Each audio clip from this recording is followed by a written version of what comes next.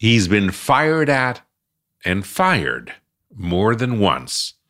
And returning to the real world for Patch Baker after years in the U.S. Marine Corps was, in his own words, a complete disaster. Not one to be beaten, though. His grit and determination and his service dog, Reacher, helped set him on a path to change the world.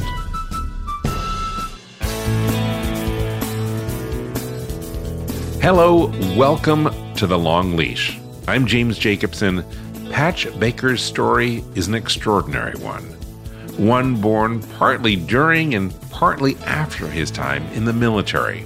His life has been full of high highs and very low lows, all of which have made him the man that he is today.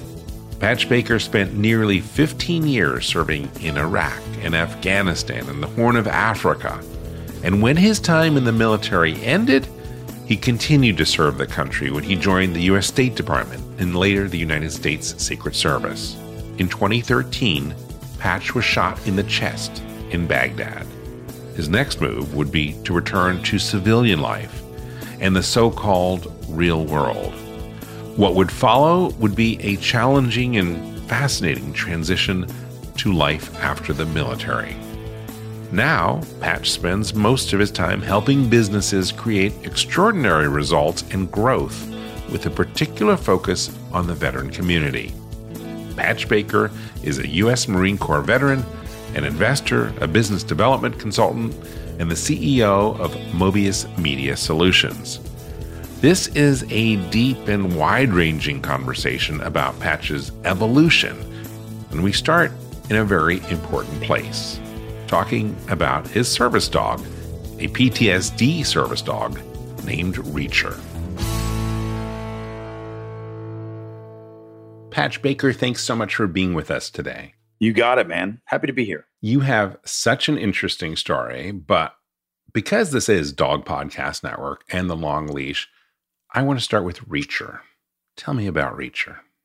Reacher is an awesome puppy. He is a Dutch Shepherd. He is my service dog. He works a lot. I travel a lot, so that means he works a lot.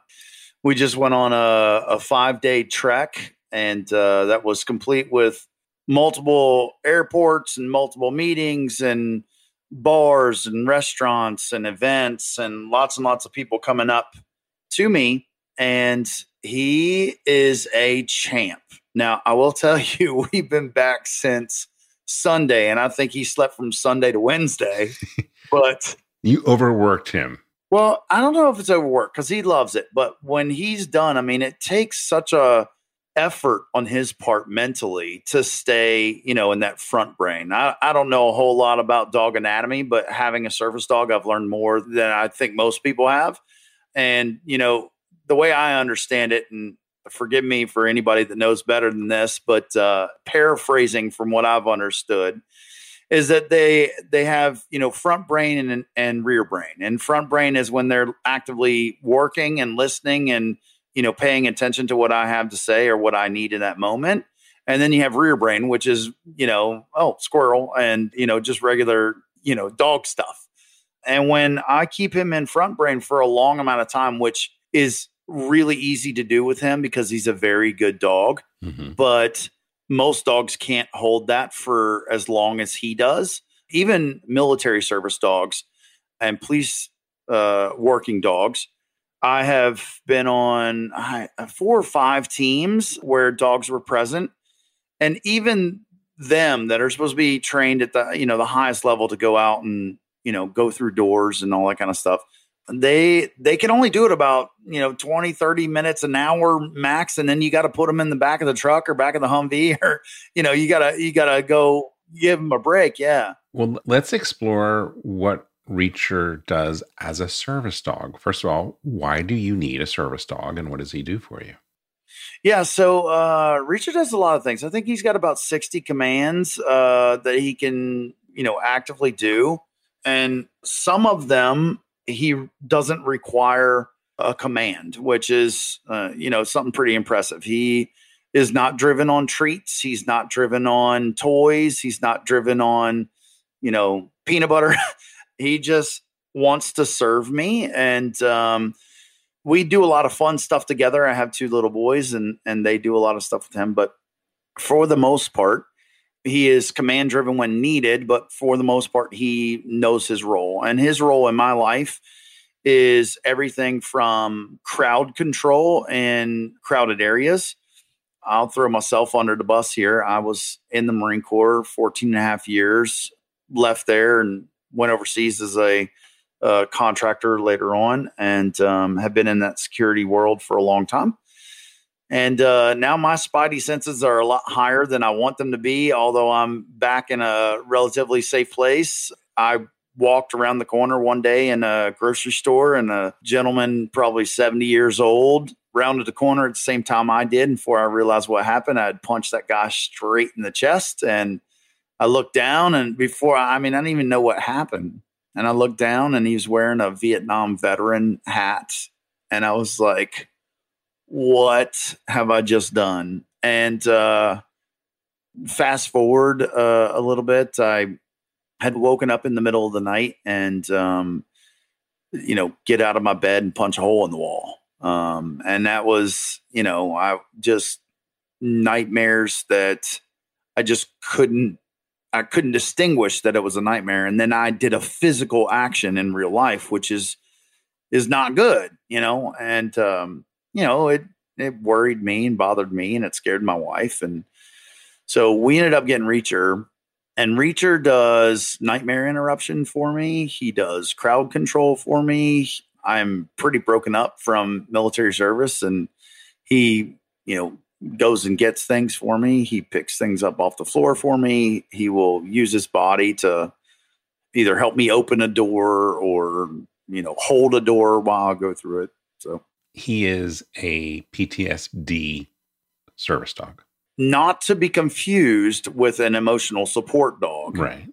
He does assist me in daily activities for physical needs more than anything else. It's the physical things that help me. Now, the things that he does, like when I'm sleeping and he comes over and he can sense that I'm either having a nightmare or typically starting to have a nightmare, and he will come over and, he's an escalation dog. So he starts out basically trying to lick my hand or move my hand or just paw at me instead of waking me up. Because if he can get me to roll over most of the time, and we have some cameras in my house that we've kind of paid attention to how he does it. But his goal is to do the minimal possible without waking me up. I mean, that's ultimately the goal. Does he succeed at that every single time? No. But, that's what his job is, all the way up to jumping up on the bed and standing on my chest and licking my face or barking in my face, whatever it takes. So, and by the way, when he's doing that, he's not command driven. So even if I were to tell him no, he probably wouldn't stop until I was awake. Tell me a little bit about how Reacher came into your life. That's a crazy story. So I went through all the regular routes, and, the VA didn't help me do that. He was very elusive. I tried for years to do it. And then I ended up meeting somebody who introduced me to somebody who made it happen for me. But it is not an easy process. There are lots of people out there that say they're creating service dogs, and they're not. And I've met people like that. And it is frustrating beyond all belief, because even if you get a dog that you have an emotional connection to that does not serve you, you're less likely to get the dog that you need to actually perform the work, which is the situation that most veterans, in my experience, have gotten. And that is, it's a shame. It takes a lot of work to not just get a service dog, but to keep a service dog active on a regular basis. I have a trainer that goes in, or that comes and gets him and takes him away and does reinforcement training. And it is a constant deal. As a matter of fact, right now, Reacher is nowhere around because he's at training. And that is something that he does. He goes to training just like, kids go to school, maybe not as often, but It is a constant thing to keep them working. How often does he go to training? 3 days a week. Okay. Let's walk through the process. You had a trainer that you found in Texas, Yep. which is where you adopted Reacher from. How did you go about finding Reacher, and what was the process that they used to train both of you?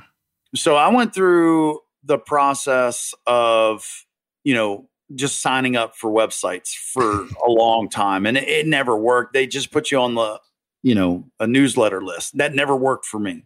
In my experience, and I know some people that have some really great dogs, it has always been part of the referral network. It has always been the way I got introduced is another veteran introduced me to somebody who introduced me to somebody, and I got a dog.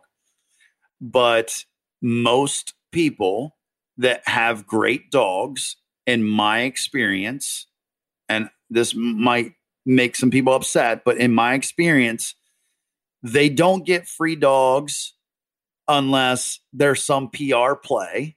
They don't get high quality dogs unless there's a significant amount of money changing hands. And I mean, these dogs are not cheap. These dogs are $50,000, $60,000, $70,000. You're talking about 2 to 3 years of a very high quality dog getting very high quality training from multiple people. You cannot train them from the same person all the time, because then they become dependent on that person. And like any service dog, not all the dogs graduate the program. No, a very, very small percentage of the dogs. My dog was actually supposed to be a, what is it called? Border Patrol dog. That's what my dog was going to do. Reacher does not have bite drive like they like to have bite drive. Bite drive. Yes. Yeah, okay. So he just didn't have that. Will he pick things up? Absolutely. He will. Will he use his mouth? Absolutely. He will. Will he play with a stick or a rope and play tug of war? Sure.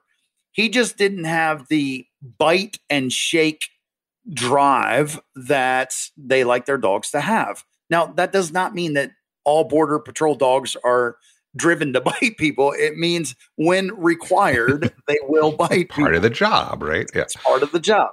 So he actually was a retread from that program. So he was a dropout on that, but completely excelled in the service space. And he's really, really smart. I mean, he can retain a lot of information. And I would say that Reacher is far more intuitive than 90% of the other dogs that I've ever met in my life. And I grew up with dogs. I grew up on a farm. I had dogs. I had loyal dogs, fun dogs. I had dogs that would go out and chase cattle for us. And, but they were not anywhere near what Reacher is. And that is because I got lucky with a very good dog, with a very good trainer, with a good understanding of what I needed to do to be a good human. And that all played a part. But he intuitively wants to please me. Unlike anything I've ever seen before. I know other people that have great dogs that have that same relationship with them. Right. But this dog looks at me and tries to figure out what I want to do next, which is, it's weird how good he is at trying to serve his human. Again, let's talk about the woman in Texas where you spent some time, Linda. And how did you and Linda, how did your first meeting go? It was interesting. We met a lot on Zoom prior to me going down there. She asked a lot of questions. I think she asked a lot of the right questions. She had been around a lot of veterans, a lot of police officers, a lot of active duty military police. That's military and police, but also had worked with a lot of veterans. So she understood the mindset when you're on duty and when you're off duty, when you're on active duty, when you're not. And I think that was super helpful. In the grand scheme of things, though, I think she had a lot of it planned out before I ever got there. She had already kind of figured out, who was going to be my pup. I think she had 3 or 4 probably in mind, but the first one worked. And I hung out with Reacher the first day, and I actually took him to my hotel room the first night, which was kind of weird because I didn't know how to do anything with him yet. It was just like, hey, go hang out, see if you like each other type thing. And Reacher scares a lot of people. He's kind of funny. He's got the big ears, and he looks, just his resting face is one that people take notice of. It's intimidating. Well, I think he's intimidating to people that are uneducated, which is, he doesn't have the poodle face. He doesn't have that face. He's got a face that looks serious most of the time. But he's just a big, I don't want to say he's a big old teddy bear, because he's not, because that's not how he was raised, where, he plays with my kids and loves playing with them. But when they start getting loud, he's like, I'm going to go somewhere else. So Reacher also has like an off mode and an on mode when he does on duty and when he's off. Tell me about that. Yeah. Well, if he needs to be full on duty, meaning that he does not get a break, he puts his vest on. Mm-hmm. And you put his vest on. If he can do that, then he's really good. Well, he does help me. So I don't bend over very well. I have a really bad back and I don't bend over very well.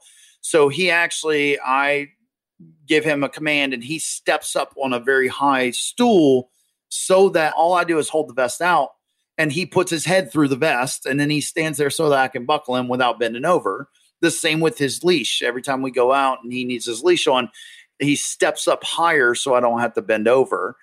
And he knows exactly what that is for both of those things. Okay, so he has his vest on, and then how does he act differently? Now, when he has his vest on, he knows that he's in work mode nonstop. It means he does not get a break until the vest comes off. If he's just hanging around the house, though, he's, laying over in the corner. He's not right under my feet. And to give you an example of that is I'm sitting here at my desk. I'm talking to you.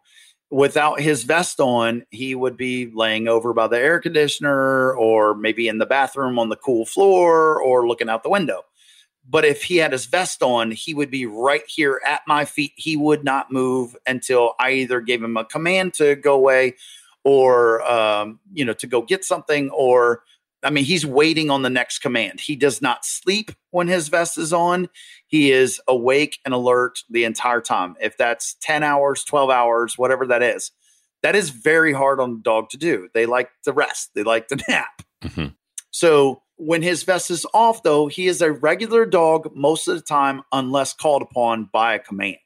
Tell me about the relationship he has with the kids. How old are your children? My kids are 2 and 3, almost 3 and 4. They also have been trained that when Reacher has his vest on, he's working and it's a no-touch time. And when Reacher's vest is off, you can play with him all you want.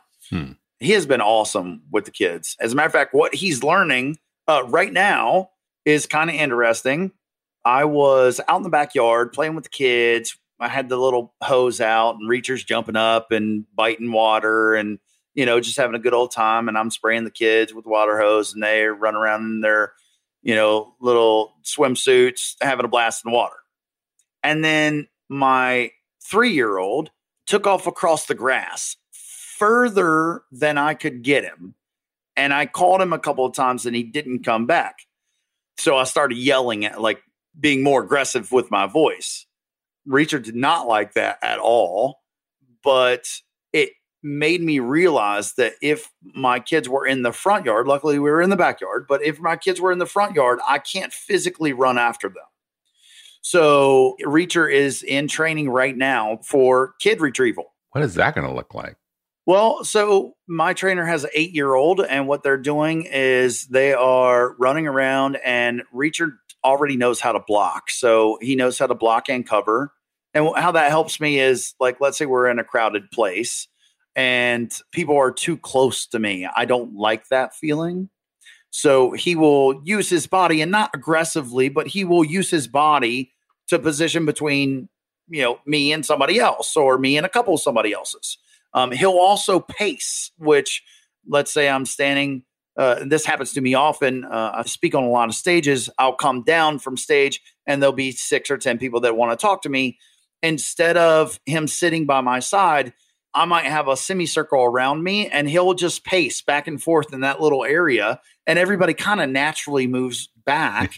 He's not being aggressive in any way, but people tend to move.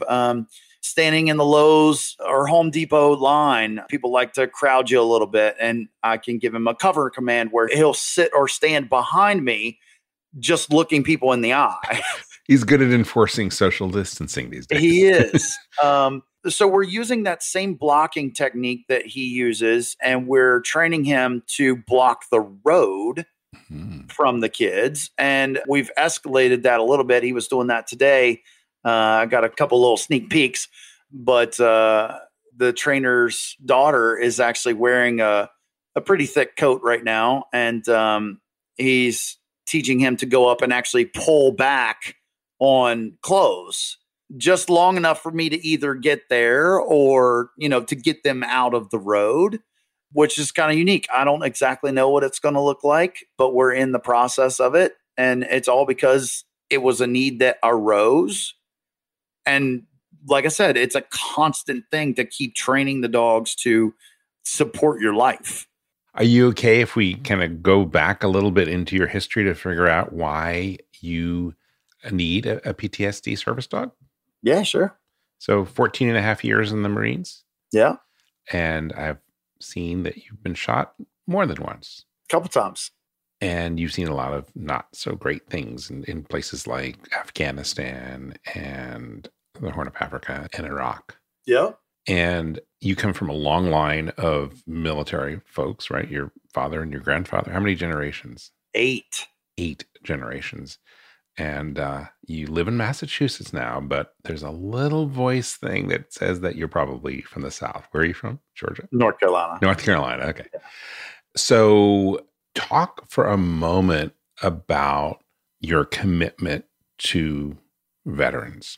Well, I mean, it runs deep. I mean, no doubt about that. That's a soft spot in my heart just because, I know what these guys go through, and it is, it's not pretty when you're leaving the military to, try to get back to the quote unquote real world, as I've been told.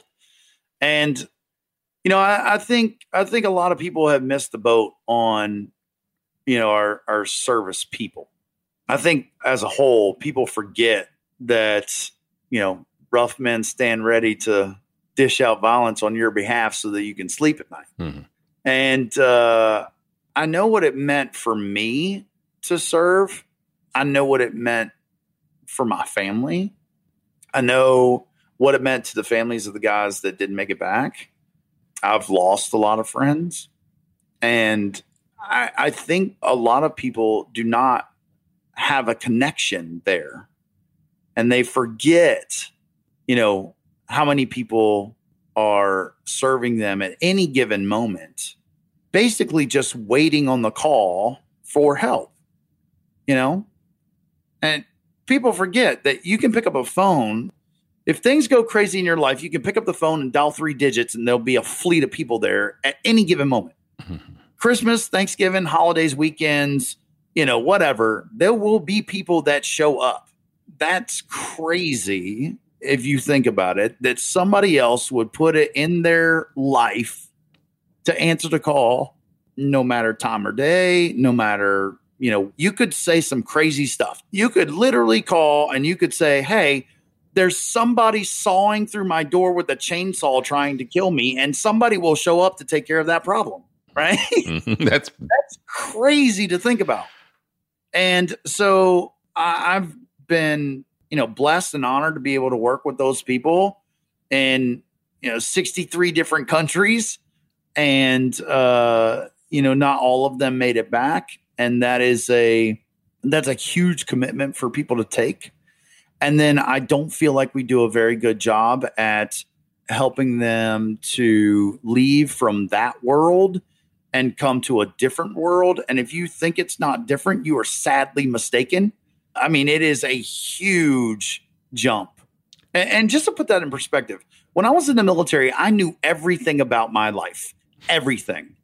I mean, I knew where I was going to eat, what I was going to make, what I was going to wear, what job I was going to do whenever I got wherever they told me I was going to go. If I didn't know, there's a manual on the wall. There's a manual for the radio and how to start the vehicle and how to wear your uniform and how to put on your ribbons and how to, like, everything you could think of. And then I had a whole peer group of people that were doing the same exact thing as me, wearing the same exact uniform, wearing the same exact gear, having the same exact combat load.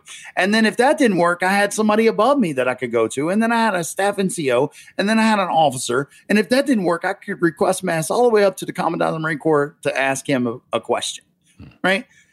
Go from that to the next day you're off of active duty. There are either no rules or there are endless amounts of rules that you've never even been told before.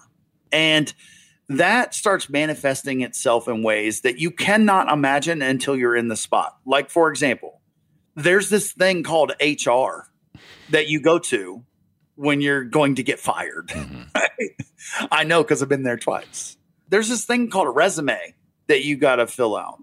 And theoretically, I know what a resume is, but how do you do that? What do you wear when you have not made a single decision on what you were going to wear for, I don't know, 15, 20, 30 years. And then all of a sudden they're like, hey, you got a job interview. What do you wear? Like, it's all things that people that weren't in the military just kind of learned. Like, the first ones, they messed up, but they were messing up when they were 17 or 18 years old out of high school, or maybe they were 20, 21 out of college, but they get a lot of leniency from their would-be employer or their employer because they say, oh, don't worry about it. He's right out of school. He doesn't know any better. Or she's right out of college. She doesn't know any better. Here is the way to do it. But let's say you spend 20 years in the military and now you come out and you're 38 years old and you don't know what to wear to a job interview. That gets much, much more difficult. And I'm using job interview, but there's a lot bigger things. But just to show the point, I was 36 before I ever wrote a check. You think about that. Like, I never knew how to write a check because I was told when I joined the Marine Corps, when you get a bill, you go to S1, you fill out this direct deposit form, and that's it. Your bills are taken care of. And what you get in the bank account is yours to spend. Right? That is far different than being 38 years old going, how do I write this check again? Like, I think I remember from like 6th grade when I saw my mom write a check. It's just weird things. And some people say, well, you know, common sense will get you through it. But I'm telling you, it is so drastically different. And there's so many things that are happening all at once. You end up dropping things and it becomes overwhelming. And I think that's why a lot of people have such a hard time on top of things that you can't see, injuries that you can't see.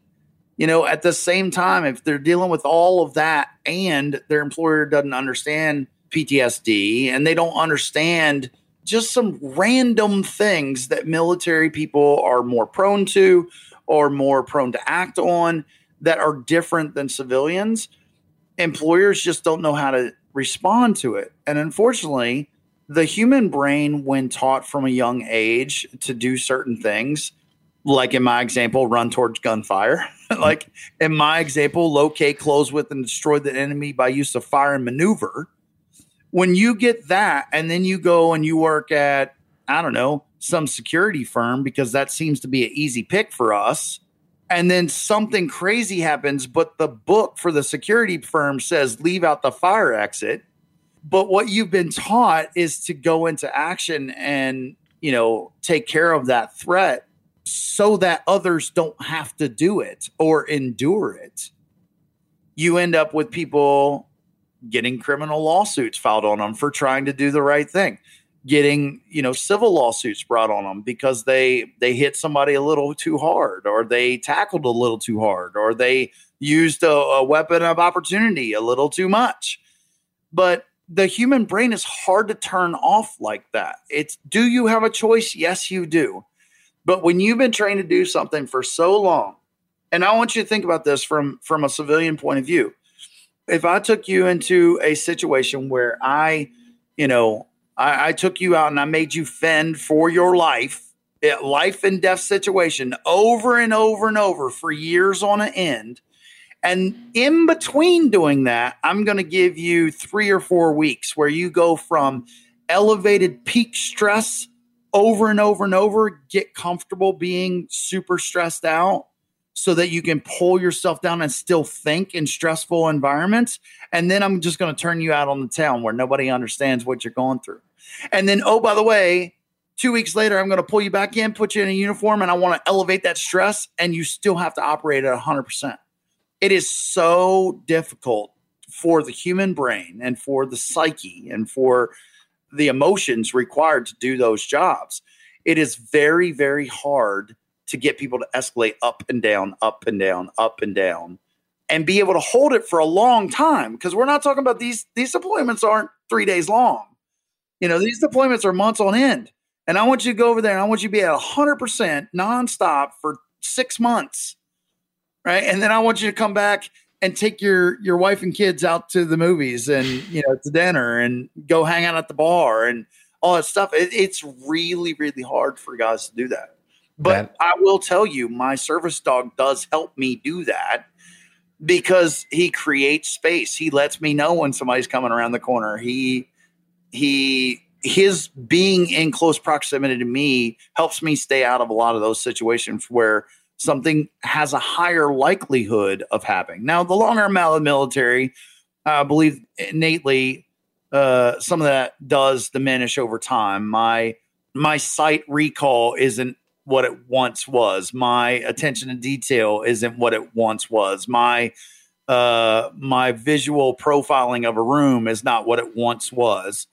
But I still have flashes of that. And weirdly, as long as reacher is between me and the what could be perceived threats, I feel like there's an extra split second or a half that is there that I can be like, oh, that's not a threat. That's just somebody coming around the corner at the same time that I am. That is the most eloquent description of what a veteran goes through and why it is difficult for so many to assimilate back into civilian society, and the role of what a service dog can do and help with it is amazing. In the military, and then you formerly also worked for State Department and Secret Service and a lot of other government agencies, there are a lot of dogs that you encounter. How are those dogs different or similar to the ones that we all may know every day?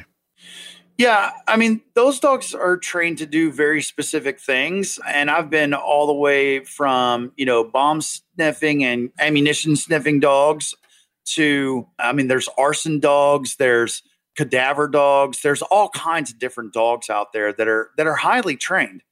I even met a real life track them down bloodhound one time, which ended up being a really good story. I was in Tennessee and we just happened to be on a task force doing something else. And they called us in and said, hey, would you mind coming out? There's a 13-year-old boy that's been lost in the woods. It's going on 2 days. And I ended up meeting this bloodhound that within 6 hours had found this kid on the side of a, mountain, which was really, really cool. But that dog could not sit on command, right? He could sniff out a person, 8 miles away, but could not sit on command or get his big hind parts in the vehicle when asked to without some help, So I think the real answer is depending on how the dog was brought up and how the dog was trained and how much love the dog was given compared to how much, human stimulation the dog got. When my dog was younger, he was taken around and shown people and, he's not aggressive to people or other animals. He is very well behaved in that, but that's all because of experience and exposure. Military dogs don't quite have that same exposure. They're not given a whole lot of people.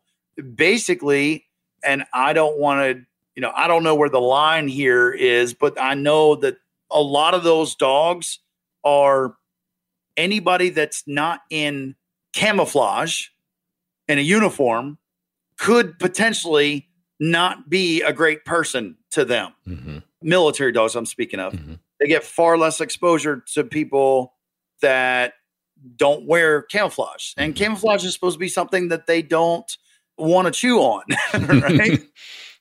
Which is a good thing. And it also kind of depends on what the dog is specifically being trained for. Is it close quarters battle? Is it CQB, where they're going to be going and searching houses looking for a suspect? Or are they going to be crowd control? Or are they going to have to do both? Mm-hmm. Or are they going to need to chase people down and subdue them until their counterpart gets there? All that stuff goes into it.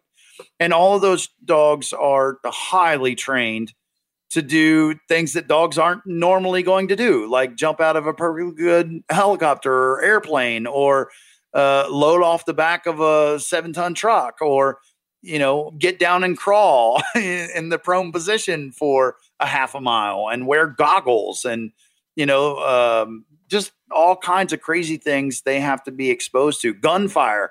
I had a really good friend of mine that had a dog that would literally hold his breath so that he could shoot off the back of a dog. Now, why you would ever want to do that, I don't know, but the dog would do it, at the range. It was more or less to give the dog confidence that the rifle that was shooting beside him was not an aggressive tool. So they did more things to get that experience and exposure around that, and to where the dog just didn't pay attention anymore to a shooting rifle or a shooting pistol. It's a loud noise. It should, regular dogs will cower away at that, but through experience and exposure, they don't pay attention to it anymore. Patch Baker relies on Reacher to help him with his PTSD. And he's also someone who wants other veterans who need a service dog to be able to access one. Next on The Long Leash, why Patch has some concerns over the new PAWS Act that has been signed by the president, which is a pilot program set to provide service dogs and training to people like him. We'll be right back. And now, a message from your dog. Every day with you is like a day at the beach. And I want as many beach days as possible. I want to run and sniff and find a good stick to carry. I want to roll in the grass and warm my belly in the sun. I want to walk with you, run with you, sleep with you, eat with you. And when I eat with you, I want Everpup. The green, grassy beef liver spiked smell wakes my senses. You may not realize this, but it tastes like homemade gravy, especially when you wet it. It infuses any food you give me with health and life and vibrancy. I can feel it. Everpup traveling to every cell in my body, nourishing each one. Does it roll back time? Of course not. Not really. But it helps me feel like I'm on top of the world. I'm so glad you're giving it to me every day. Because every day I'm so glad to be with you. I'm so grateful to be your dog and for the Everpup you give me. So now that you know what your dog wants, get Everpup, the ultimate dog supplement. Everpup is available in select pet shops and on Amazon. But to get the best price possible, join the Everpup Club at everpupclub.com, where you'll get your first jar for just $8 with free shipping anywhere in the U.S. Go to everpupclub.com and use the discount code DPN. That is everpupclub.com. Everpup every day. So President Biden just signed the PAWS Act. Mm-hmm. You familiar with that? He did, yeah. What do you think about the PAWS Act, and what does it mean for a former military like yourself? This is probably not going to be popular, but it means that there's going to be a bunch of non-educated people flooding into the space. Mm-hmm. And the result is going to be weakened for the veterans. That's my thought. Now, are there great people out there that are going to do great things? Of course there are. But I unfortunately feel that's going to be a vast minority. Because dog trainers are going to be preying on the fact that there's some federal funds to help veterans get these service dogs. Yes, because people misuse that stuff. To my knowledge, There's not a cohesive system for service dogs.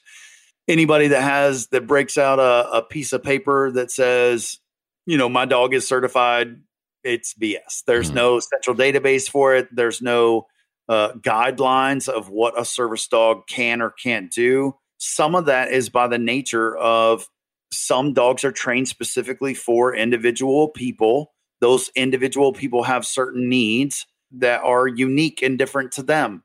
But what that also means is you can get snowed on. Just because a dog can sit or stay does not make them a service dog. And what you have, in my experience, is you have lots of people that are doing the basic obedience training things, and then they're claiming that they're service dogs and they don't actually have the skill or the ability. And it becomes especially apparent when dogs need to learn more than 4 or 5 commands. And, some dogs can retain sit and speak and stay, they can retain that. But when you get up to, post and cover and assist and pull and, some of those things, they run out of space in their little doggy brain. Mm-hmm. And it takes special dogs, and it really takes special trainers that are not just dog centric, which is hard for people to understand. You may be great at training a dog, but if you're not also great at understanding people, understanding how to pair a dog to a person, you can take a great dog, put them with the wrong person, and the dog underperforms. You can take a great person and put them with the wrong dog, and they treat the dog poorly. It's just in beta, and I think it starts next year, and it's a 5-year test program, but it's designed to help get service dogs in the hands of veterans. And you were concerned, like, I think this will create a lot of problems. How can you apply your entrepreneurial business sense to maybe make this a win-win? To be honest with you, I don't know that it's possible from my spot. And I'm also a realist in a lot of ways. I am a dreamer, and I do want to do some pretty incredible things during my lifetime. But there are some things that I also realize are out of my control.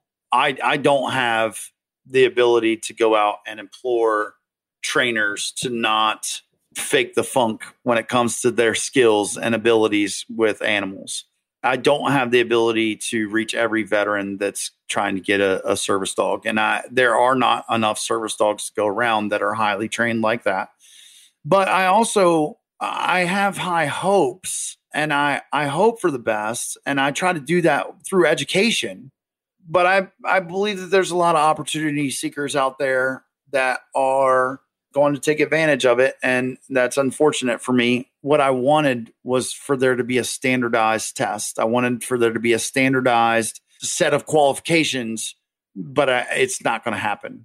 And that is unfortunate to me, because I think that means a lot of veterans are going to spend a lot of money on a lot of dogs that are not going to fit the need.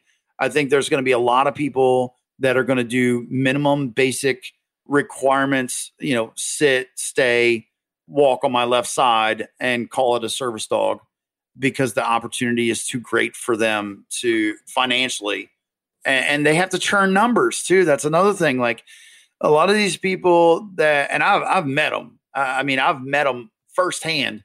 They say they're creating service dogs, and what they're really doing is they're creating puppy farms and, giving them minimum basic skills for the animals and kicking them out as fast as they possibly can. And I think that as a travesty. I'm taking a strong, firm line on this, but I really feel like it's disgraceful in a lot of ways. I mean, I don't know if it should be a crime, but it is highly disgraceful. And by the way, I just want to make this very clear. My dog is not a pet. My dog is a medical device. My dog is the exact same as a wheelchair. So if I put out a crappy wheelchair that fell apart with people that could not catch themselves, everybody would say that's a terrible thing. Kind of a little bit of a liability. Yeah. I mean, it's a terrible thing. There is no recourse when you sell somebody a $30,000 dog that can't do anything but sit, stand, the minimum basics. that is not a service dog. That is a very expensive dog that went to basic obedience school. Mm-hmm. And that is frustrating. My dog is a medical device. I use him for my physical condition. And, nobody else would let a medical device go out there without the basic parameters of what is acceptable to go to the marketplace. Mm-hmm. I mean, there's not a single hospital bed out there that hasn't been through all kinds of testing. There's not an apparatus in a hospital or an emergency vehicle that has not been through excruciating torture in R&D labs and second and third tier reporting and testing. Why don't we do that for service animals, which are considered medical devices and requirements? So that's my thought. I think that's a really good question. And as an entrepreneur, is there a way to do that? Because this is clearly, it feels like it's an opportunity. It is. That would benefit a lot of folks. I'm going to change the subject real quick, Okay. but I promise I'll bring it back. Okay. So I rogered up that I was going to give some money to do some wells in another country. And I ended up, I think we did like 3 or 4 of them. And I ended up meeting a guy that said that he was going to build a well in the same exact place that we had built a well like a couple of months before. And I was like, how is that possible? We've already built a well there. And he said, oh, yeah, it's gone. And I said, what do you mean it's gone? He said, well, you put the well in and you spend a couple months teaching them how to do it. But as soon as you leave, they take out all the pipe and they take away all the motors and they sell them all on the black market and they fill back in the hole. And then they put their hand up and said, hey, we could use a well over here. And I said, then why do you keep doing it? He said, that's my job, man. I don't work for a nonprofit. I work for a well company. They get the contracts. I go where I'm supposed to. And that's the same exact thing that I feel like is happening here. As long as there are people that determine what is the Paws Act, that have no understanding of what we require in these dogs, you're never going to have, I feel that I am not in a position to go stand on Capitol Hill to get the things in the bill that need to be, but there are people out there that can do it. And I can definitely lobby for that, but I'm not PC enough to be that guy. Now, could I start my own facility and could I hire the best trainers and could I start, down that path? Of course I could. It's not something that I'm probably going to pursue because I have other things on my plate, but I hope somebody does it just for me. I think there's so many things that are not being taken care of in that original write-up. And when that happens, you ever seen the movie War Dogs? Yes. Those guys had no idea what they were doing, but landing huge government contracts. And they pulled off some crazy stuff. Kudos to them for that. But I think that's exactly what's going to happen. And you're going to turn a lot of puppy farms into making a lot of money instead of actually getting the money to do what it was ultimately supposed to do in the end. And that's terrible. And I'm sorry I have that opinion because I know a lot of people are excited about it. I've just seen stuff like this in reality. It's not, you end up causing a bigger problem than you did when you started out. Is there anything that can be done at this point before the program starts? I mean, if you had, a bunch of congressmen and senators in one room to actually show what a real dog looks like, and then go buy, 10 or 20 or 50 dogs and bring them in from places that are supposed to be helping veterans, and you see those dogs in actions there, it's a clear difference. And I think that would open some eyes. But other than that, I don't really know how. Isn't DOD going to manage this program? You laugh. I mean, I'm not exactly sure that is a capability that is in their wheelhouse to do extremely well, which is a tragedy that DOD would be requested to even do this. I mean, it's not their, look, that's not our job. I know what they're going to do. They're going to take a bunch of dudes from the MPs that went to canine school, and they're going to say, hominis dominus, now you're working over here, because they don't have anybody else to do it. Right. And that's a terrible situation to put them in, and underperformance is almost a certainty. And that's terrible. It should not be that.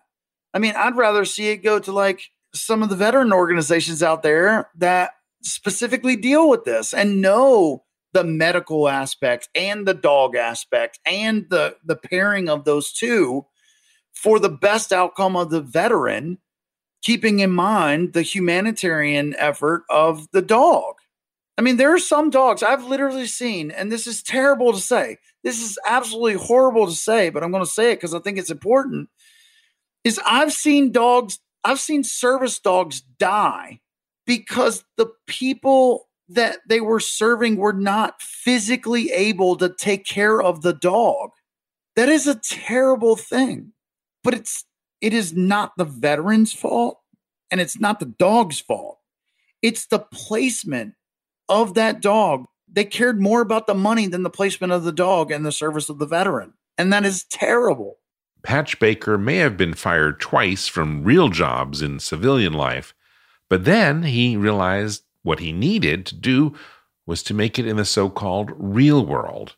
And so he built a business based on something he already knew, the military. That is coming up next. Another day is here, and you're ready for it. What to wear? Check. Breakfast, lunch, and dinner? Check. Planning for what's next and how to save for it? That's where Bank of America can help. For your financial to-dos, Bank of America has experts ready to help get you closer to your goals. Get started at one of our local financial centers or 24/7 in our mobile banking app. Find a location near you at bankofamerica.com/talktous. What would you like the power to do? Mobile banking requires downloading the app and is only available for select devices. Message and data rates may apply. Bank of America N.A., member FDIC. Patch Baker, after your time in the military, you returned to civilian life, but that wasn't an easy transition. Tell me about that. Well, I guess the story's on patchbaker.com, but the condensed version is I had a really hard time figuring out how to play the corporate rules or the normal business rules. So I just decided I was going to build my own stuff, and I was going to build it exactly like what I knew from the military. And from there, it was a world that I could live within. And I started getting really good people positioned around me that saw my vision, and we have a lot of former military people, so they got it right away. And from there, I just wanted to start running missions of my own. A little different, but ultimately, we have a defined mission. We've got commander's intent, and we've got end state, and that's how we attack everything now. Define each of those, because those are all military terms, Patch. Yeah, I mean, clearly defining a mission is how you get a group of 2 or more people to act in conjunction in order to come to the conclusion of a like in kind successful goal, right? Whatever that is. Mm-hmm. I mean, we can break this down by football terms too. It doesn't matter what team we play on, whether it's backyard ball or it's a professional team. You have to clearly define the end zone, and you have to clearly define these are the rules that we're going to play within to get to that end zone. Now, I don't really care if we get to it 2 yards at a time or we get to it in 22 seconds. Mm-hmm. Like, I don't care. That thing makes me points. And at the end of this game, I want us to have more points than the other team. Mm-hmm. Clearly defined goals. So the mission is get to the end zone or put points on the board through, a field goal, right? That's the mission. We want to win this game. I clearly define it though. And I think that's where a lot of entrepreneurs mess up. I don't have that same problem because I literally do a mission statement the same way that I received in the military when we were going to take over some 10-digit grid in the middle of a third world country. I mean, it's the same idea. I have to know what I'm trying to do when I get there so that I know what resources, what assets, what am I going to have to take in order to win this fight, whatever that is. So what you do now is you acquire a good value businesses in different fields, and then you enhance them. So what is an example of a business that you created a mission statement for that is, that pulls from what you learned in the Marines? Yeah, I don't even have to equate it to my own business. If we have a product that's going out to market, in the military, you have to acquire battle space. In the business world, you have to acquire marketplace, right? It's the same thing. What does acquiring that mean? Well, for most people, it's sell more stuff. Mm-hmm. So, hey, our goal is to take this product to market, figure out what will make people buy it, and grow this company. My commander's intent is how I want you to do it. So it's We're going to use Facebook, Instagram, YouTube, Google, TikTok, Twitch, whatever. We're going to make high quality videos. We're going to use 6 different people to make 6 different videos in order to get diversity in our marketing, in order to get, reach for different age groups in our market. We're also going to set up email campaign to remarket to people after we've already gotten them to take a low product offer. We're going to run them through this ascension model. We're going to sell them one thing, and then we're going to try to upsell them another thing or another thing. We're going to try to increase our cart value. We're going to try to increase our lifetime value of a customer. We're going to try to retain customers through some kind of reoccurring payment system or club or something like that. That's all in Commander's intent. And then end state is pretty easy. By the time you are done, we will be selling this $1 million company now for $9 million. The end. And that's a big write-up. But I could do the same exact thing on this piece of information just hit the news. So we are launching this thing tomorrow in order to facilitate sales on this business using this method. And by the time you're done, we're going to have more sales on that particular day than any other day. A great example of it. Yesterday was International Dog Day. It was. Well, if on Good Morning America, they say, hey, it's International Dog Day, and I didn't know that, I would say, in the next 2 hours, we need to come up with this, and this. We're going to market today for a sale for International Dog Day. I just learned that on the news. We call it newsjacking, right? Anytime something happens on the news or something is happening in the market or something is happening on Twitter hashtags or something is trending on Netflix or whatever, we try to use those things to immediately spin up things, like immediately get them out to market.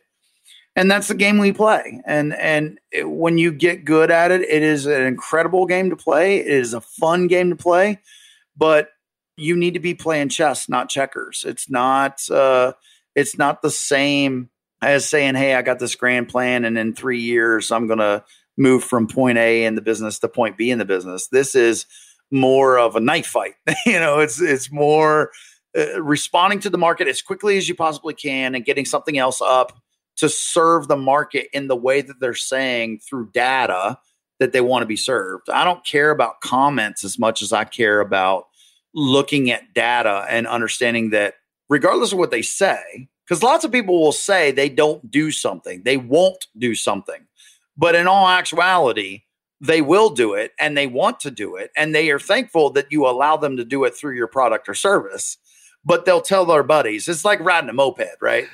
Nobody wants to say they ride a moped, but they're fun. If you get on one, yeah. You want to do it in, where everybody can't see you, but it's still fun. So your company is called Mobius Media, and your ability to newsjack or to peg to an event is in no small part attributed to the fact that you have a good team around you, which you have built, which comes from your military background and training.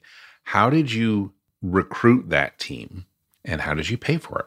Well, I mean, they've already been able to pay for themselves. I mean, I'm a big proponent that if you can't attribute value for the company to somebody's actions, you probably shouldn't have them on the payroll. And lots of people keep people around for a long time because of emotions. I don't really do that. And it's not that I don't care about people. It's just, it's a math problem, right? You either bring more money in than you cost, or you are no longer here. But I basically learned from General Mattis. I was lucky enough and blessed enough to be on his PSD team, private security detail. And I got to see him in action, both in good times and in bad. And his leadership really, I mean, it changed the course of my life in a lot of ways. I watched him seemingly have all the answers. But when I was able to go in the closed door meetings, and I saw him, there was a problem presented, and I watched him look to his left and to his right and talk to his specialists and talk to the guys that knew, and they would give him a brief, and then he would make a decision. And everybody might have came into the room with different ideas, but when the man spoke, everybody left that room with the same exact idea. He wasn't making it in a vacuum. He wasn't making decisions in a vacuum. He was using his experts sitting right there to help him formulate a plan almost in real time based off of new information. And that's what I basically say. And that's why I believe that we're such a good marketing team, is because we are really, really good and tuned into, I don't need to know everything as a CEO. I really, truly don't. Actually, the less I know, the better off everybody probably is, because if I know, I have 49 companies. If I know everything that's going on in all 49 companies, there's something seriously wrong. Mm-hmm. I should only know about things when there's a problem, or the numbers aren't where they're supposed to be, or we're bringing on a new revenue stream, or there's a big manufacturing contract I need to be aware of, or there's a merger, an acquisition, or exit or something. But for the most part, I don't need to know everything. Now, that took me 3 years to get here, but I just set them up in ways where I was trying to figure out where in the beginning, where was all of my time spent? And I would hire for that position, so I didn't have to do it anymore. And I just kept doing it over and over and over. But I also was smart enough to know that I didn't know anything about anything. So I would hire people that would teach me those things, and that was part of their job. I tell my people, I want you to be perfect. And I know there's somebody listening to this podcast that just threw the BS flag, and they say there's no such thing as perfect. But I don't believe that. I believe there is perfect. But let me give you what the definition of perfect is to me. Perfect means that you give 100% of what you have to give when you're saying, I'm going to do this for you. James, I told you I would come on your podcast, and I'm trying to give you 100% of what I have to give on this podcast. I'm not texting on my phone. I'm not scrolling through LinkedIn or Facebook. I am 100%. I'm in a quiet place. I am doing everything that I can to give you 100% of what I have to give.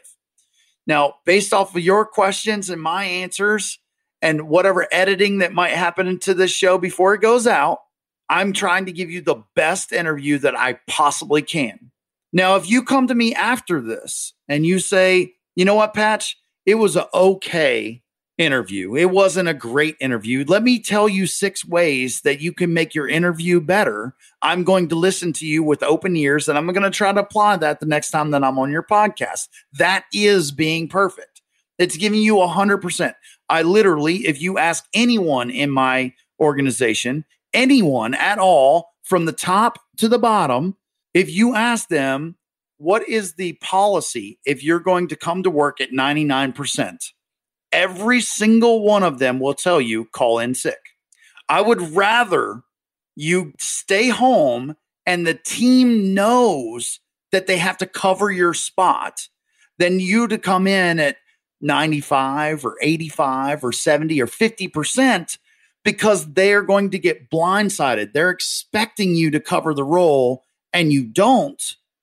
They don't know that they're supposed to be covering. And that is terrible. I want to have 100% of what you have to give on every decision that you make in the company. And as long as you can explain to me why you made that decision, you will never be wrong in my book. I will back you up 100%, even if it lost us tens of thousands of dollars. And I'll tell you exactly why. Because I can take a $10 or $20 or $30,000 loss. And if you can explain to me, hey, I made this decision because of this, this, and this. And I say, the first 2 thises were great. What you don't know is this other this. Let me explain to you this other this. This, and this is how you need to go forward in the future. Then they make great decisions and make me tens of thousands of dollars with every new decision that they make. So 99% won't cut it. 100% is exactly what I expect. If you give me 100% of what you have to give, I will always back you up. I will always get you what you need. I will always be there to defend you. I will fire clients if they don't appreciate your 100%, which I've done, much to some of my team's dismay at sometimes. But I know that a team giving 100% and watching each other's backs and taking care of the team before themselves, I always knew this. If I took care of my company's logo, the company would always take care of me. I always knew that. Just like if I took care of the Marine Corps would take care of me. And I tried to do that same exact thing. And I instilled that in a way that the peer pressure to be great is just the standard working with Mobius or one of our companies. And when that is the standard, you don't have people hang around that are B-rate players. They kind of weed themselves out very quickly. And that's what's helped us grow so fast. When you talk about giving it 100%, how does that inure to the benefit of the consumer, the customer, the person who is actually buying the product or service that you're involved in the making of? Well, I mean, like I have a print company. I have a t-shirt company. So let's just say whoever the t-shirt operator is not loading the print properly.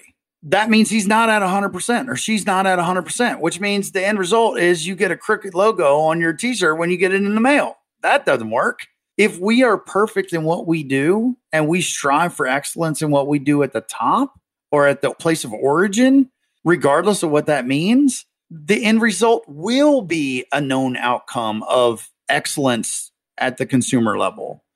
That's the tail end. That's almost like the ultimate QC as to whether we did our job yet and did it properly and excited our fans and our client pool.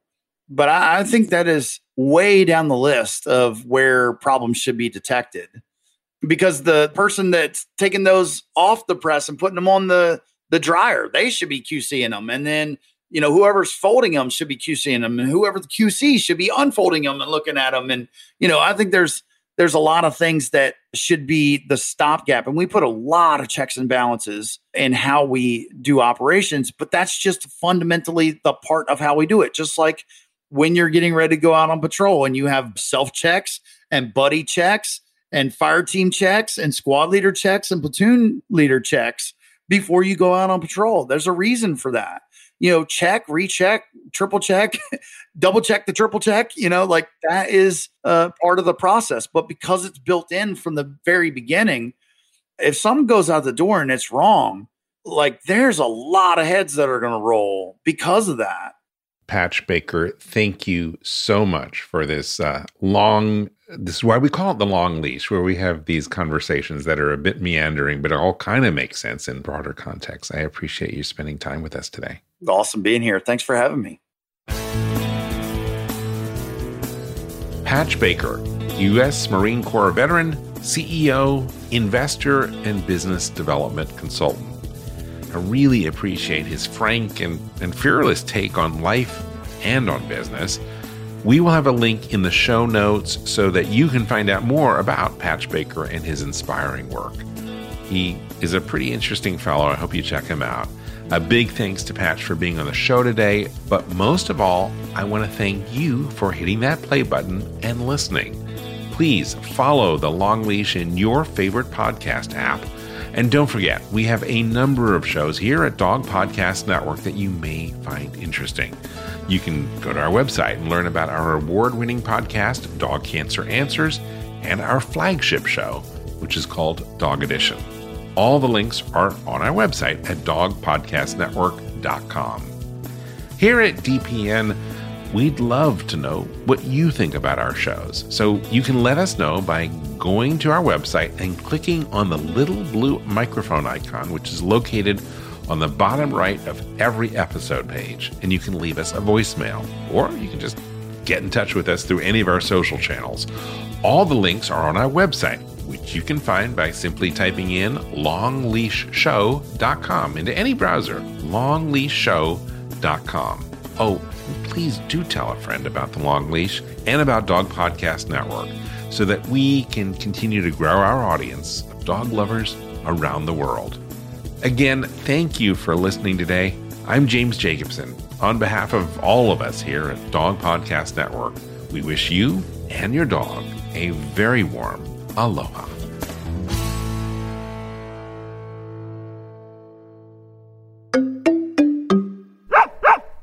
Is artificial intelligence going to change veterinary medicine? Well, it already has. Right now, on Dog Cancer Answers, we're speaking with Dr. Kelly Deal of Morris Animal Foundation about how AI is impacting veterinary research and the practice of medicine itself.